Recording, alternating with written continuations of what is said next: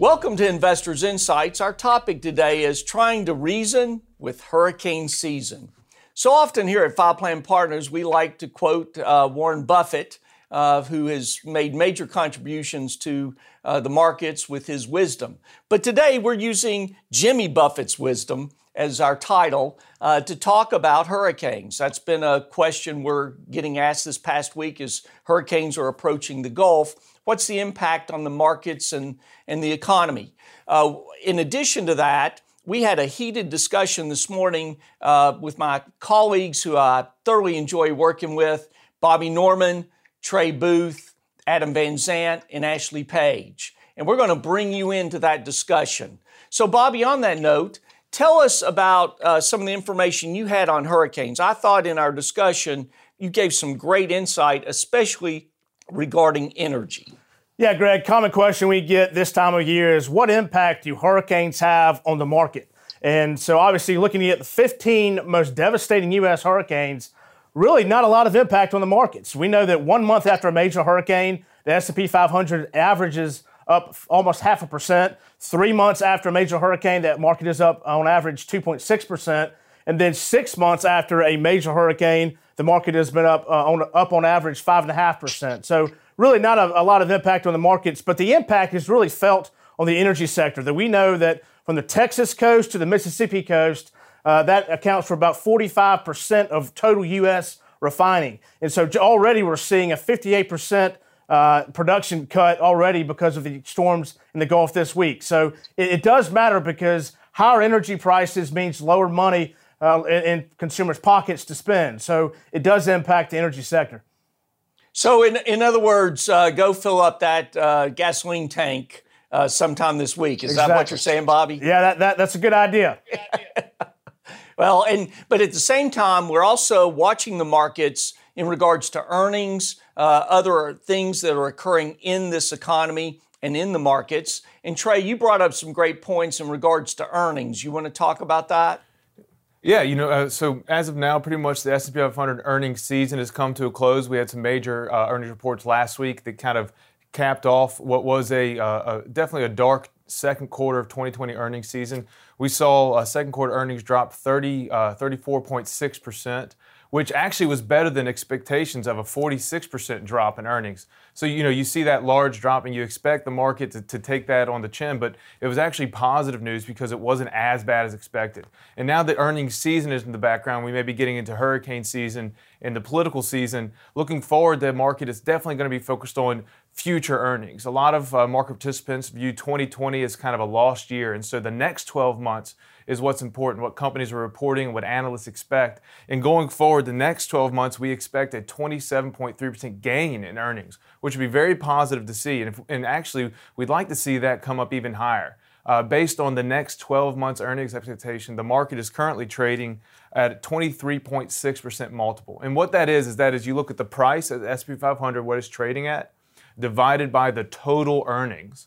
And it's currently trading at 23.6 times the total future earnings of the market. And why is that number important? Well, that's about 42% above the 20-year average. So it's trading a little expensive right now, which you expect. The market typically gets expensive out of recessions because participants look forward, not backwards. And so that's why as we come out of last quarter's earnings season, we really need to start focusing on, and I believe the market and participants are going to be focusing on, what does future look like? What does 2021 look like? Can we get those earnings up to where that multiple really comes down? There's two parts of the price to earnings ratio. There's the price the market is trading at, and then the earnings.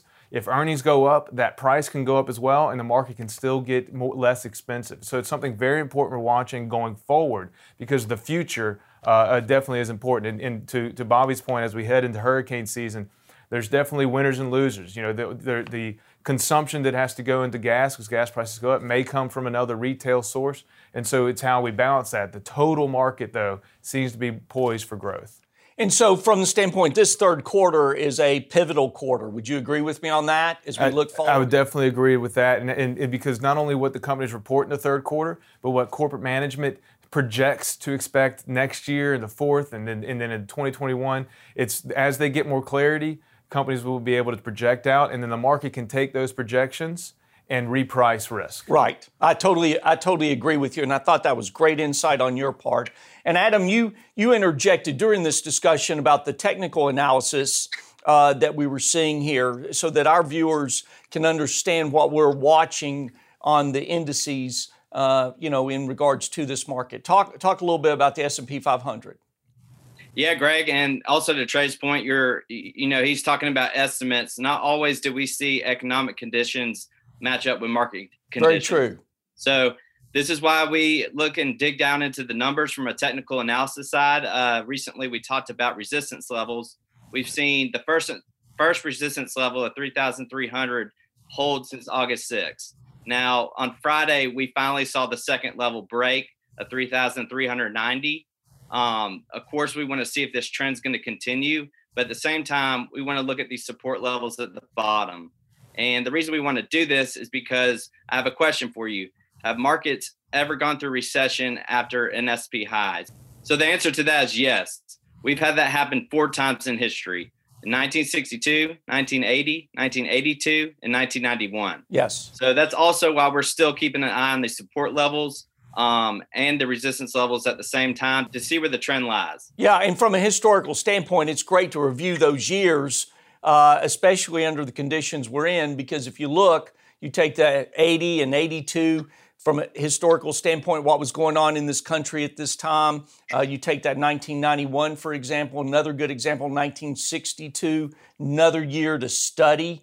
I'm a history nut, but from the market standpoint, what happened to the markets after that? So you're absolutely right on that. And actually, you confirmed with this data about consumers and manufacturing. Talk a little bit about that as well, so that our viewers understand the strength that we're seeing there. Absolutely, Greg. These dynamics you're talking about are gradually grinding the market higher with these support resistance levels. So you're absolutely correct about that. Last week, there were 2 data points that we thought were particularly interesting. We look at the Consumer Purchasing Manager Index and the Manufacturing Manager Index, and then we look at a combination of the two, a blended. Well, the blended Manufacturing Index and Consumer last week had the best combined month it's had for 18 months. Well, that goes way back past COVID-19, Greg. Yeah. You've got to go back to a pretty solid economy. So that was a great data point. The second data point that's very interesting is that even if there wasn't a layoff, there were a lot of executives and professional people that in the beginning of COVID-19 took pay cuts, 10, 20%. Physicians were like that. Partners in law firms were like that. Partners in engineering firms. You get the point. A lot of that income now, as we're getting a little more stable, is being replaced. It's coming back. They're turning it back on. So we think when you get into the fall, those people are highly paid and they spend. Yes. So those two dynamics, when we hit September, October, to your point, Greg, in sort of the latter part of this third quarter, we're going to see that starting to pick up on the consumer numbers and thus to the technicals that Adam was discussing. Yeah. No, I totally agree. And I think the combination of all this information should be invaluable to our viewers. And with that, I just want to say we're doing everything we can to make it effortless for each and every one of you to get information, whether through our vlog, our social media. We want to keep you informed because information, and specifically information that relates to your portfolio, will help you as we get through these next few months in navigating 2020. So we're going to keep you informed. We're going to continue having the phone calls, the in-person meetings, the Zoom meetings, and all this on social media and the vlogs. And hopefully you will have a wealth of information that you can share with your family and friends to know that we are seeing improvements as we move forward.